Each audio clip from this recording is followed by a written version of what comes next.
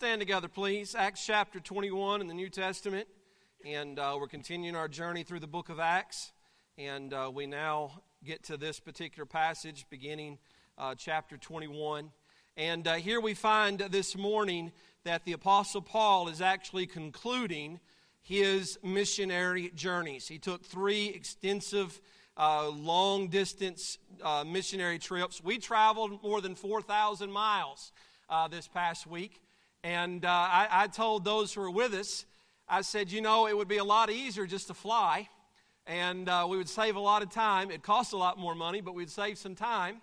And I said, but this way we do get to experience the fact that missionaries don't fly from one place to another. They travel when they're on deputation. They're going from one city, one church to the other, and that's what they do for 2 or 3 years when they show up here and looking for support.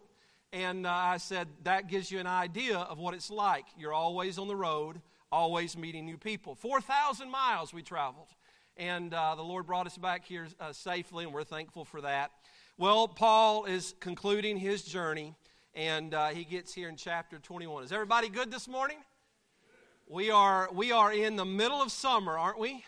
And we are in that summer slump that always comes every year, and people are on vacations and lots of things going on, and you never know who's going to be here and who is traveling week to week, and I'm thankful. My goodness, I'm so thankful to see your faces this morning. All right, we're in chapter 21. We're going to read verses 1 down to verse 17 with me, okay? And you're going to do the best that you can. You're going to read the odd verses with me. And there'll be a few cities there that's going to be hard to pronounce. You just do the best you can and follow your pastor, all right? He's going to do the same. And I looked up a number of these cities on the internet to find out exactly how to pronounce them. And usually I do that, and when I actually get up here to stand up here in front of you, I still mess it up. So the truth is, you're not going to know if I messed it up or not. Right? So we're going to do the best we can. All right? Chapter 21, you read it with me starting verse 1, read the odd verses, and we'll go down to verse 17 to get the context. And it came to pass that after we were gotten from them and had launched, we came with a straight course unto Cos, and the day following unto Rhodes, and from thence unto Patara. And finding a ship sailing over unto Phoenicia, we went aboard and set forth. Now when we had discovered Cyprus, we left it on the left hand and sailed into Syria and landed at Tyre. For there the ship was to unlade her burden. And finding disciples, we tarried there 7 days, who said to Paul through the Spirit that he should not go up to Jerusalem. And when we had accomplished those days, we departed and went our way. And they all brought us on our way with wives and children, till we were out of the city. And we kneeled down on the shore and prayed. And when we had taken our leave one of another, we took ship, and they returned home again. And when we had finished our course from Tyre, we came to Ptolemais and saluted the brethren and abode with them one day. And the next day we that were of Paul's company departed and came unto Caesarea. And we entered into the house of Philip the evangelist, which was one of the 7, and abode with him. And the same man had 4 daughters, virgins, which did prophesy. And as we tarried there many days, there came down from Judea a certain prophet named Agabus. And when he was come unto us, he took Paul's girdle and bound his own hands and feet and said, Thus saith the Holy Ghost, So shall the Jews at Jerusalem bind the man that owneth his girdle, and shall deliver him into the hands of the Gentiles. And when we heard these things, both we and they of that place besought him not to go up to Jerusalem. Then Paul answered, What mean ye to weep and to break mine heart? For I am ready not to be bound only, but also to die at Jerusalem for the name of the Lord Jesus. And when he would not be persuaded, we ceased, saying, The will of the Lord be done. And after those days we took up our carriages and went up to Jerusalem. There went with us also certain of the disciples of Caesarea, and brought with them one Mnason of Cyprus, an old disciple, with whom we should lodge. And when we were come to Jerusalem, the brethren received us gladly. Now this is a challenging passage here in this chapter, because of the differences of opinion surrounding whether or not Paul was making a mistake by going to Jerusalem. And there are various opinions upon that. And I don't know 100% which one is exactly right. But I do have an opinion myself. And we're going to look this morning at the title of this message is to compromise or to have courage. To compromise or to have courage. All right, let's pray together. Father, we thank you for this opportunity today. And we're praying, Lord, for the power of your Spirit to bless the preaching of your word. Lord, we want to follow you. We want to seek truth. We want to hear truth. Lord, I'm praying today that you help me to say only what needs to be said. Help me, Lord, not to preach my own thoughts and hearts and desires, even though sometimes as human, Lord, that those things happen. I pray, Father, that your word goes forth. And, Lord, it is your word that speaks to folks. And, Lord, that the Holy Spirit would apply every phrase, everything exactly where it needs to be. As I prayed this morning with the men, help me not to preach an outline. Help me to preach your truth. We ask this in the name of Jesus. Amen. Amen. You may be seated.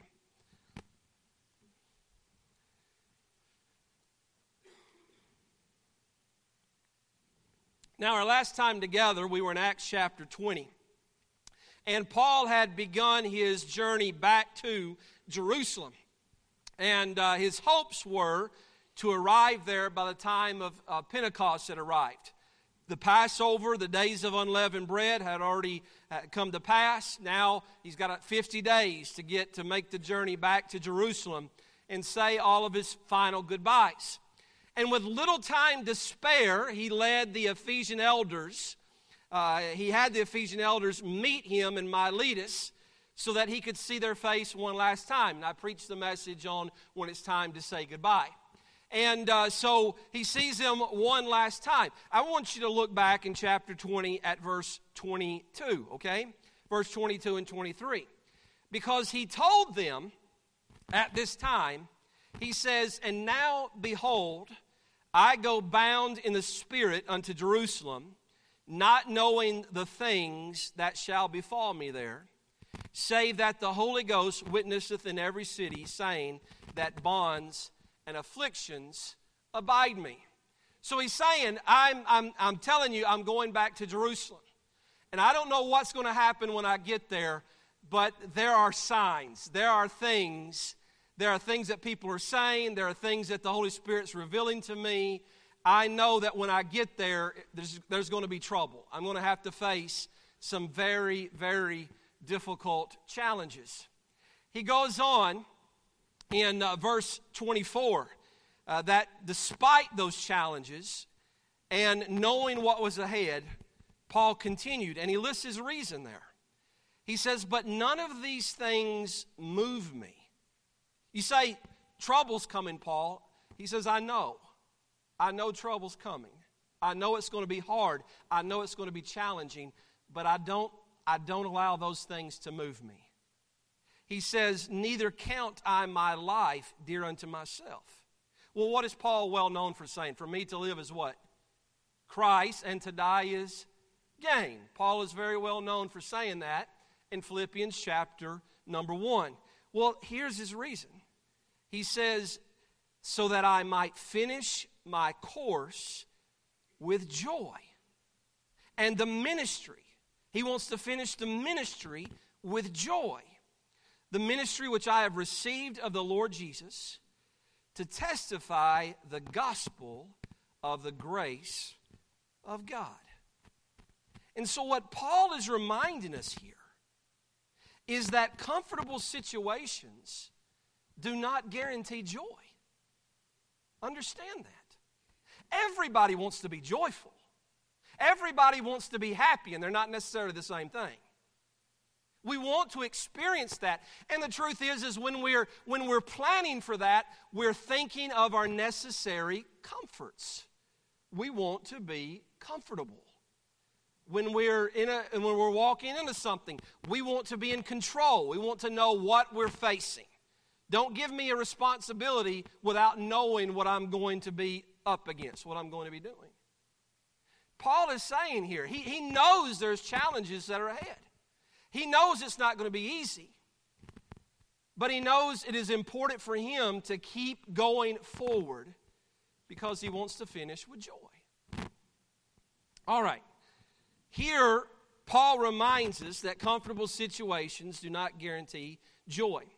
A few years ago, I was building houses with my father-in-law, and there was one particular home that we were working on. And I remember this home very well. I did not know the couple before we started building their house. But I remember having conversations with them, and they had different trials and different things that they had gone through. And their marriage oftentimes was pretty troubling. And I remember one particular conversation that I had with this woman. And I remember her saying, "What's going on with my mic, Vic? Is it something I'm doing?" It is loose. Devil. All right. That's as tight as I can get it. So, somebody messed with it while I was away, didn't they? So I was talking to this lady, and she said, "You know, I'm really hoping that this new house will fix some problems in our life and in our marriage." And I just told her, I just had to flat out tell her, you know, a new situation, new surroundings don't always fix your problems. I mean, there were some situations there. I'd see them arguing and fighting. There were times, that guy was so angry. He was such a jerk. There were times I wanted to punch him in the face. He was a jerk. And it didn't take long. They moved in that house, and next thing I know, they had I don't know what's going on there. They had filed bankruptcy. They lost the house. It was foreclosed. Different surroundings, different situations don't always produce what we're looking for. See if that helps. Galatians chapter 5 and verse 22 teaches us that joy is a fruit of the Spirit rather than a work of the flesh. There's a difference in experiencing happiness and experiencing joy. For example, football season is right around the corner. And when our favorite football team wins a big game, we celebrate. I remember 2nd and 26, all right? I remember when Alabama was facing Georgia in overtime, and Tua Tagovailoa threw that pass in the end zone. I screamed so loud that I fell on the floor because I thought I was going to pass out. I was exerting so much oxygen, letting it go. All right? But what happens? Here comes the spring. Man, what's the next team like? What's the next big game like? The next year we lose the national championship, right? There's periods where you're happy, but happiness is always conditional. It's always up and down. It's always depending upon the circumstances. But Paul was talking about something that is far deeper than just mere happiness. He was speaking of a joy that we can have even in the midst of hardships. Because joy is not conditional on being successful or comfortable. It does not require the best of things or the best of situations. And since pure joy is a fruit of the Spirit, then it must be rooted in our relationship with God. So the question is, well, what can we do to partake of this fruit? How can I experience joy? How can I walk around and with a smile on my face when things are really, really hard? Don't you want the answer to that? Because all of us have hardships. And all of us, our faces show where we're at this particular time. And mine does the exact same thing that yours does. All right? Life is not always easy. There are always challenges. But there is something that is inside of us that if we allow it to have its perfect fruitfulness, its perfect way, we can go around and we can face every challenge with the joy of the Lord. Now, in order to bear fruit, there must be life. because fruit does not grow from dead things. Amen? If you got a dead tree, don't go looking for apples this fall. There must be life. Well, Jesus told Nicodemus in John chapter 3, verse 3, says, Verily, verily, I say unto thee, except a man be born again, he cannot see the kingdom of God. You're in Acts 21. If you go one book to your right, a few pages to your right, you're in the book of Romans. I want you to find Romans chapter 14. All right? You're so close to it, I want you to read it for yourself. Jesus said to Nicodemus, except a man be born again, he cannot see the kingdom of God. Okay? There is the first birth where you're born of your mother. That is the earthly birth. And Jesus is speaking of a spiritual birth. Well, Nicodemus had a hard time understanding. He says, how can I go back into my mother's womb? I can't do that. That's impossible. Well, Jesus says, well, you must be born again. That which is of earth is earthly, but that which is the spiritual is spiritual, okay? It's of the spirit, it's spiritual. So he's speaking of a spiritual birth there. Well, all right, I'm born again spiritually, okay? Then I can see the kingdom of God. Well, what is the kingdom of God? Well, Romans 14, verse 17. Read it with me. For the kingdom of God is not meat and drink. It's not something physical. It's not something we can put our hands on, okay? A lot of times people, they want to come to Christ and they want all of their physical things to change. That's not the kingdom of God. The kingdom of God is not meat and drink, but righteousness and peace and joy in the Holy Ghost. The new birth changes us on the inside. It changes, it begins inside. Verse 18, for he that in these things serveth Christ is acceptable to God and approved of men. So in order for Paul to finish his course with joy, which is rooted in his relationship with God, he believed he must continue his journey to the holy city. Let's go back to Acts 21, all right? And I'm just going to highlight some things in these verses. In verses 1 through 3, Paul's on his way to Jerusalem. He leaves Miletus, he sails to Kos, the next day to Rhodes, and on to Patara. And there he found an ocean-sailing vessel that put him further out in the water, and he heads toward Phoenicia. He sails south of the island of Cyprus, where he first began his missionary work with Barnabas in Acts 13. And they landed in the port of Tyre in Syria. And there in Tyre, he spends a week in verses 4 through 6. We don't ever have a biblical record that he ever spent time there previously, which I suppose is why they're searching for disciples in verse 4. They've landed there. What do they want to do? They want to find people to fellowship with. They want to find people that are like-minded, and so they're looking for believers in Christ. They're looking for a church when they show up there. It's okay when you go on vacation to go to church. Amen? Now they're searching. Too bad Paul didn't have the World Wide Web, right? I mean, we just get on the internet and find a like-minded church, find out where it's at. Paul didn't have that luxury. So they're searching for believers. They're searching for an established church, and they found one. They found some disciples there in verses 4 through 6. And we found them in 7 short days. Paul and his band of men had made such an impact that they connected with the entire family, because it says that the men, their wives, and their children were with them. Now, I got to say this before I move forward. When I think of Paul, I just think of a manly man, a rough man, okay? I just think of a very tough individual. Why do I think that? Because he was a man that could take whippings for his faith. That's a pretty tough guy. Didn't cry about it, didn't whine about it, he just took it, all right? Here's another reason he's a tough guy. When he found out that Peter was doing some things wrong, he got in the apostle's face and corrected him. That's a tough man. It didn't matter who it was. He corrected him. He straightened some things out. He faced challenges. And I like it when a guy doesn't shy away from challenges, doesn't quit, doesn't lay down, but keeps pushing through. Now, I think of that and I think, well, he's got a tough guy. When Paul looked at you, I imagine he pierced a hole through you, just stirred you up. But then I read verses 6 and 7. And after a week, when Paul is leaving, the whole family came out to say goodbye to him. The husbands were there, the wives were there, and the children were there. You know, you can be a tough man and still be kind and compassionate and gentle.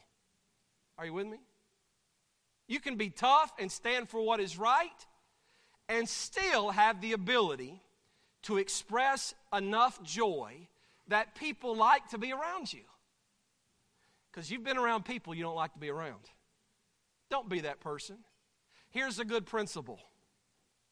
Make a decision to part ways where everyone is unified in prayer and they hate to see you go, rather than for them to be praying for you to leave. That's a good principle. All right? He's there, and the women and children come out there to see him. Why? Why was that? Because there was something in here, Caleb. There was something inside that other people could easily recognize. And he could stand for truth, but he could also love you in the midst of it, right?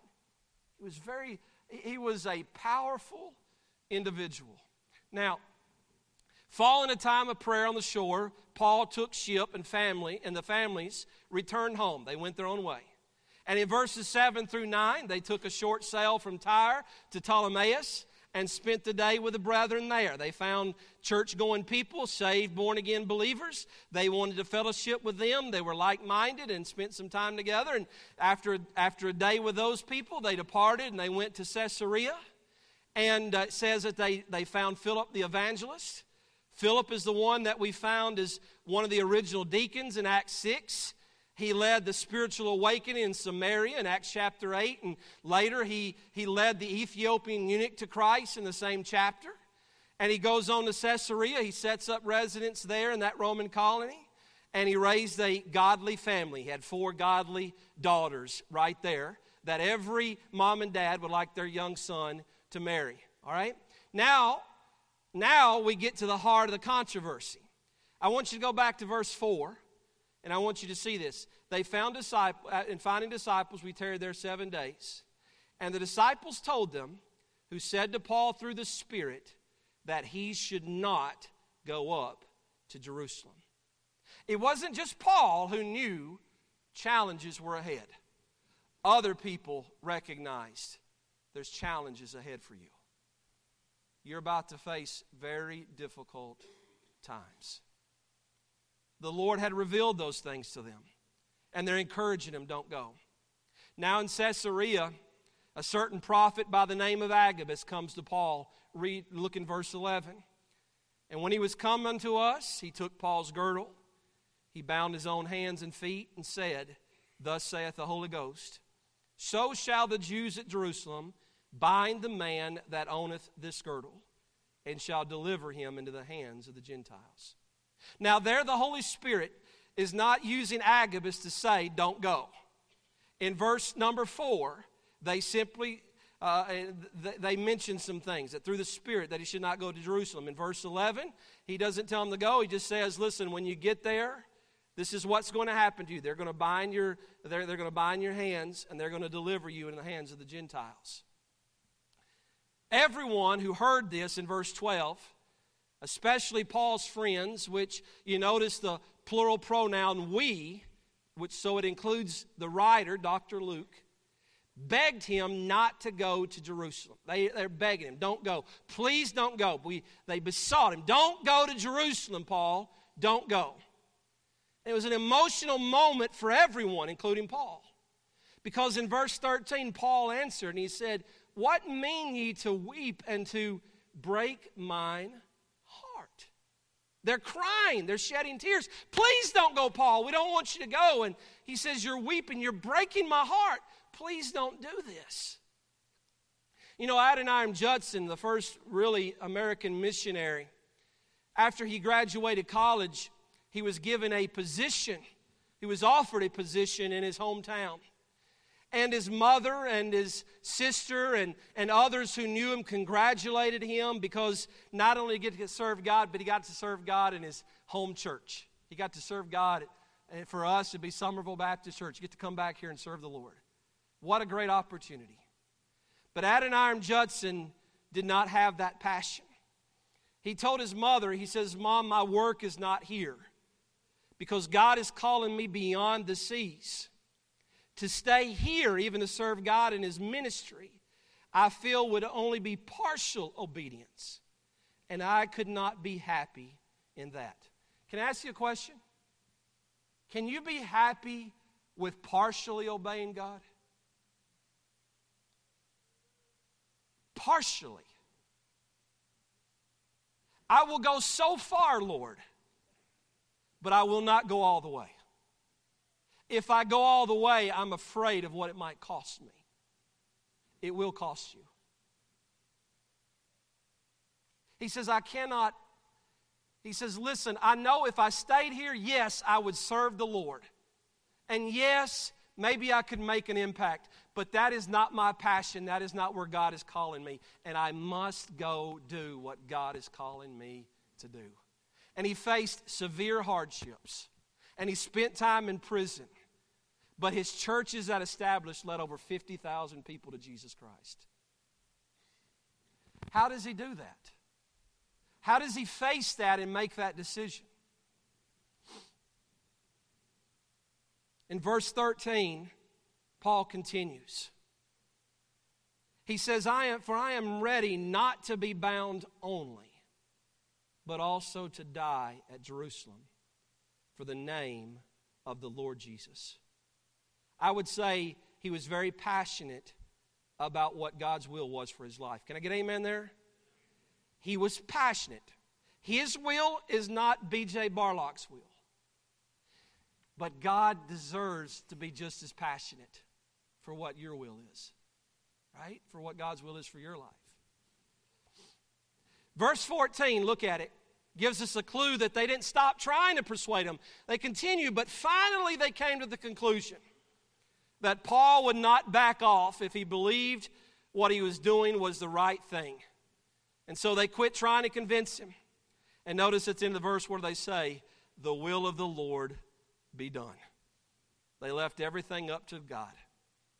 And together, many believers traveled with him up to Jerusalem, including his host, an old disciple from Cyprus by the name of Manasseh. I wonder if they knew one another from his first journey when he first left Antioch and went to Cyprus. And when they arrived in Jerusalem, the brethren there received him gladly, and there's a brief calm before the storm hits a week or so later. In verse 27, because everything comes to pass, Paul faces trouble. And because of the numerous warnings, there are many who believe that Paul made a mistake by not heeding to the counsel he received. And as a result, his ministry was cut short. There's just as many who are not so convinced. That maybe that's possible, but there are many who believe that Paul continued to do what he felt God was leading him to do, and he would not be convinced and pressured otherwise. Every man must work that out in his own heart. Despite knowing what he was walking into, Paul continued to desire to finish his course with joy. And in his last words in 2 Timothy 4, verse 6-7, he says, I have fought the good fight, I have finished my course, I have kept the faith. And as a result of that, he had no regrets, he had no reserves, he did not retreat. He was ready to be offered because to live was Christ and to die is gain. I want to give you this, and maybe you should write it down, okay? Sometimes the only person that needs to be convinced you're doing the right thing is you. Everybody don't have to agree. We should live for an audience of one. And our desire should only be to please the one who saved us and the one who called us. Everybody doesn't have to be on board. Everybody doesn't have to be cheering for you and rooting you on. But you need to be convinced I'm going forward because that is what God is calling me to do. There'll be plenty of naysayers, and there'll be plenty of times Mike, there'll be plenty of times where challenges will face, and you may get to a point where you question, is this really what I'm supposed to be doing? The only way you can continue to go forward is you know God put you there. Amen.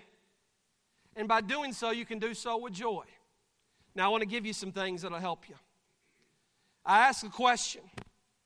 When the pressure from our peers arise, will we compromise our convictions of what we know in our heart to be God's will?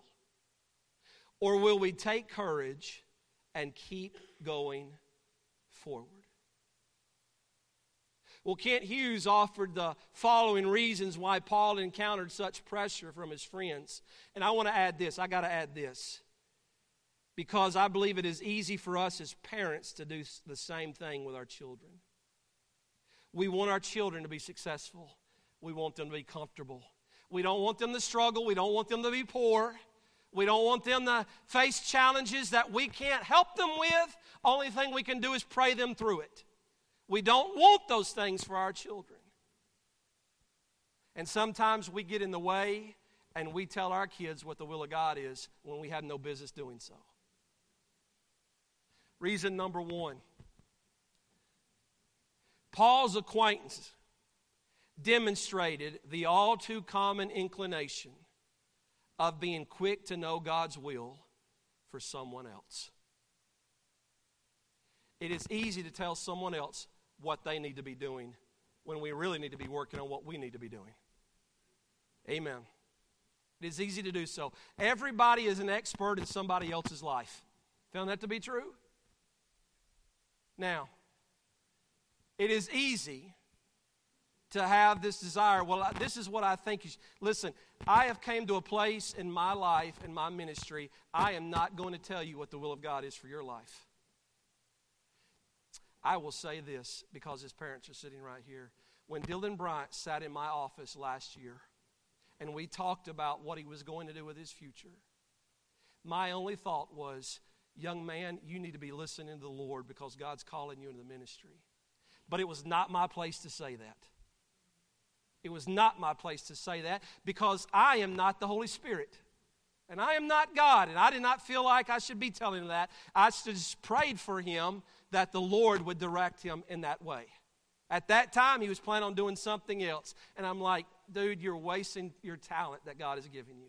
But I kept that to myself. And I'm saying that right now because he's not here. He's up there in Wyoming preaching tonight, I believe, serving the Lord. It's not my job to tell you what the will of God is for your life. It's my job to give you the Word of God and let the Lord show you what His will is for your life. I'll give you this right here. What matters most is God's will for us, not what others think we should do. And therefore, we need to be the ones really seeking out God's plan for our life. Secondly, one of the reasons why Paul encountered such pressures is Paul's friends were trying to make God's will conform to their preconceptions. In other words, their thinking was, if Paul goes to Jerusalem, he's going to suffer. And if he suffers, we'll be deprived of his ministry. And certainly this cannot be God's will. I think we've all been there before. How can it be God's will that we suffer? I'm going to tell you right now, I felt that way when Pastor Lewis got sick and died.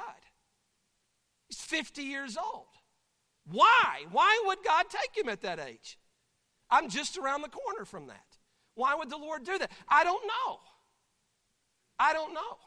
But I know this. I remember when Peter basically put his finger in the nose of Jesus Christ when Jesus says, listen, I'm going to be delivered in the hands of sinful men, and you are all going to depart me. And Peter said, no, we're not. Peter knew what God's will was, or he thought he did, and he's telling Jesus what God's will was for him when he is the Son of God right in front of him.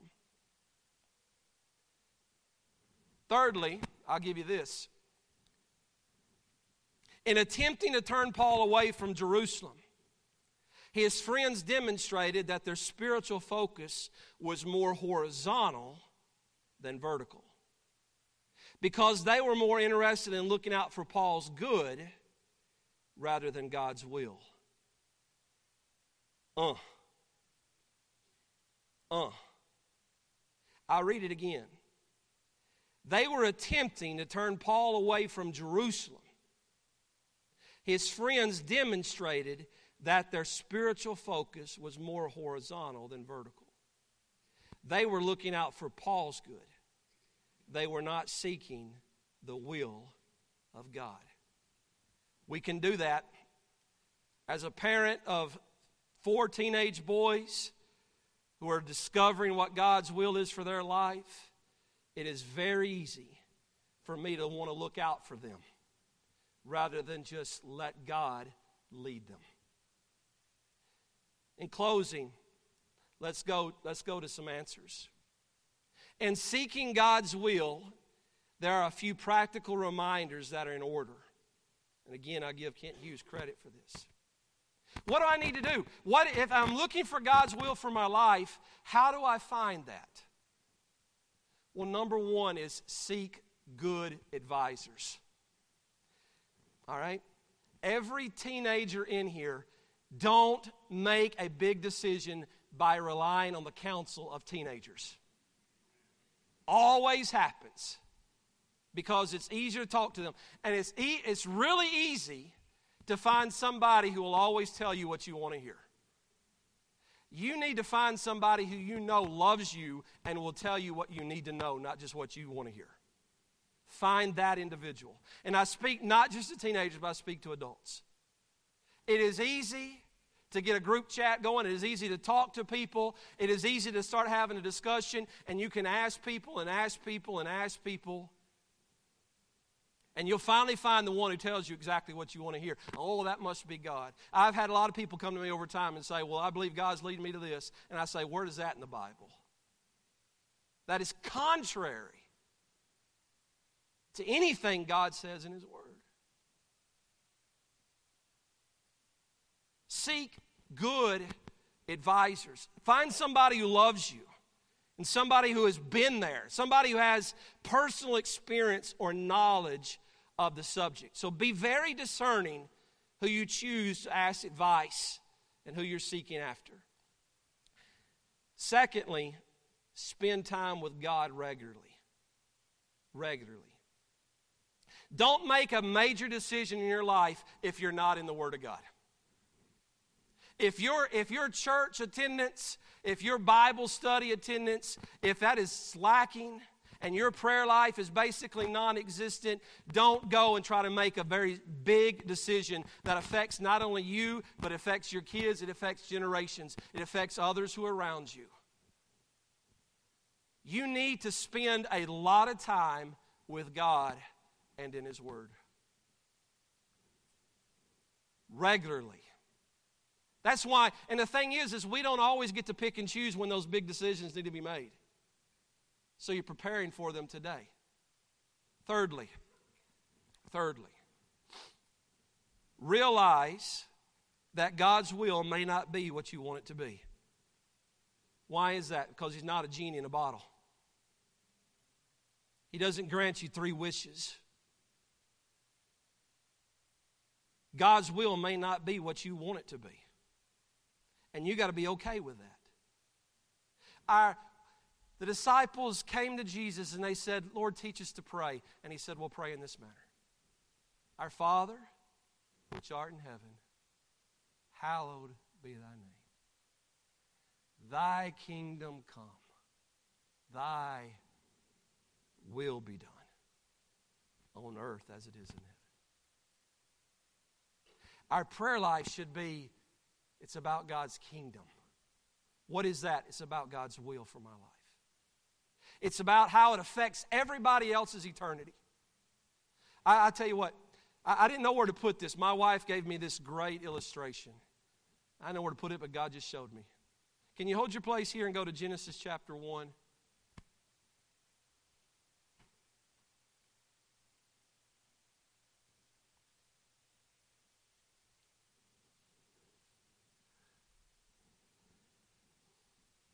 Genesis chapter 1.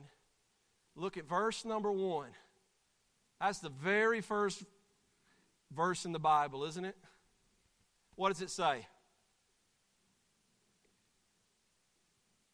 In the beginning was the Word, and the Word, that's John 1:1. In the beginning, God created the heaven and the earth, right? In the beginning. What's the very first letter of the Bible? It's an I. That I represents your life. And all of the letters that follow it throughout the entire Bible, that's your eternity. We spend so much time focusing on our comforts in the little bitty letter I that we forsake all of eternity. Jesus said, "What shall a man profit if he shall gain the whole world and lose his own soul?" That one little letter, I. There's so much left of that. That's eternity. I just represents your short life. We'll go back to chapter Acts 21. What are we going to do with that? Well, we got to recognize that sometimes God's will is not what we want. And lastly, I want you to go to Hebrews chapter 11 in closing. Once we know what God wants us to do, we must do it even if it will cost us. Hebrews 11, verse 1 through 3. Will you turn there? When you're doing that, I'm going to read this last point. Once we know what God wants us to do, we must do it, even if it will cost us.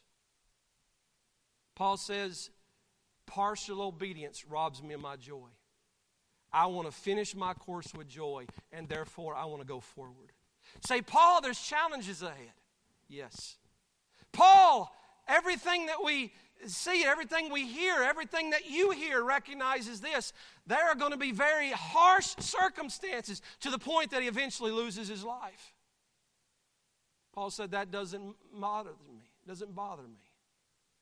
What matters to me is that I finish what God sent me here to do. And if you can do that, then you can look at God with no regrets, no sorries. You can finish and live your life in joy. Because that is something that is inside. It is a fruit of the Spirit, not a work of the flesh. Hebrews 11, verse 1. Here's a great example. Talking about Jesus Christ. It's actually Hebrews 12. Hebrews 12, verse 1. Wherefore, seeing we also are compassed about with so great a cloud of witnesses, let us lay aside every weight and the sin which does so easily beset us. The thing that is dragging you back and holding you back, lay it aside. And yes, those things do happen in our life. There are things that are keeping us from going forward. There are things that are holding us back. He says, get rid of it. And let us run with patience the race that is set before us. Looking unto Jesus, the author and finisher of our faith, who for the joy that was set before him endured the cross, despising the shame, and is set down at the right hand of the throne of God. For consider him that endured such contradiction of sinners against himself, lest ye be wearied and faint in your minds. Keep your eyes on Jesus. Jesus is the example. Was the cross wonderful? Was it bring happiness? No. It was very difficult. Blood was shed. Pain was felt. Suffering took place. But Jesus looked at the cross and he looked at the joy that was set before him. What was the joy that was set before him? Every person who would go to heaven because they believed and received the atonement for our sin and the gift of God of eternal life that comes through Jesus Christ only. Jesus Christ kept his eyes on that. It wasn't the suffering of the present time. It wasn't the thing that he had to endure, the endurance of the cross. It wasn't that. The joy was because he was fulfilling the will of the Father, and that was to save the world from their sin. Amen?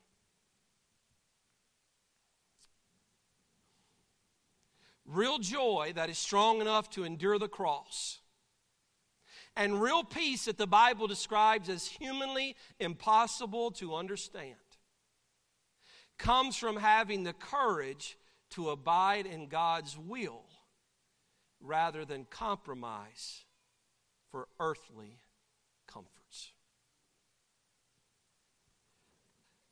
Everything this world teaches us is to make the most of your life. To each his own, eat, drink, and be merry. Happiness is what you make it. God is offering a joy that any hardship we face, it cannot be taken away. It begins where? Where does it begin? It begins in a relationship with Jesus Christ.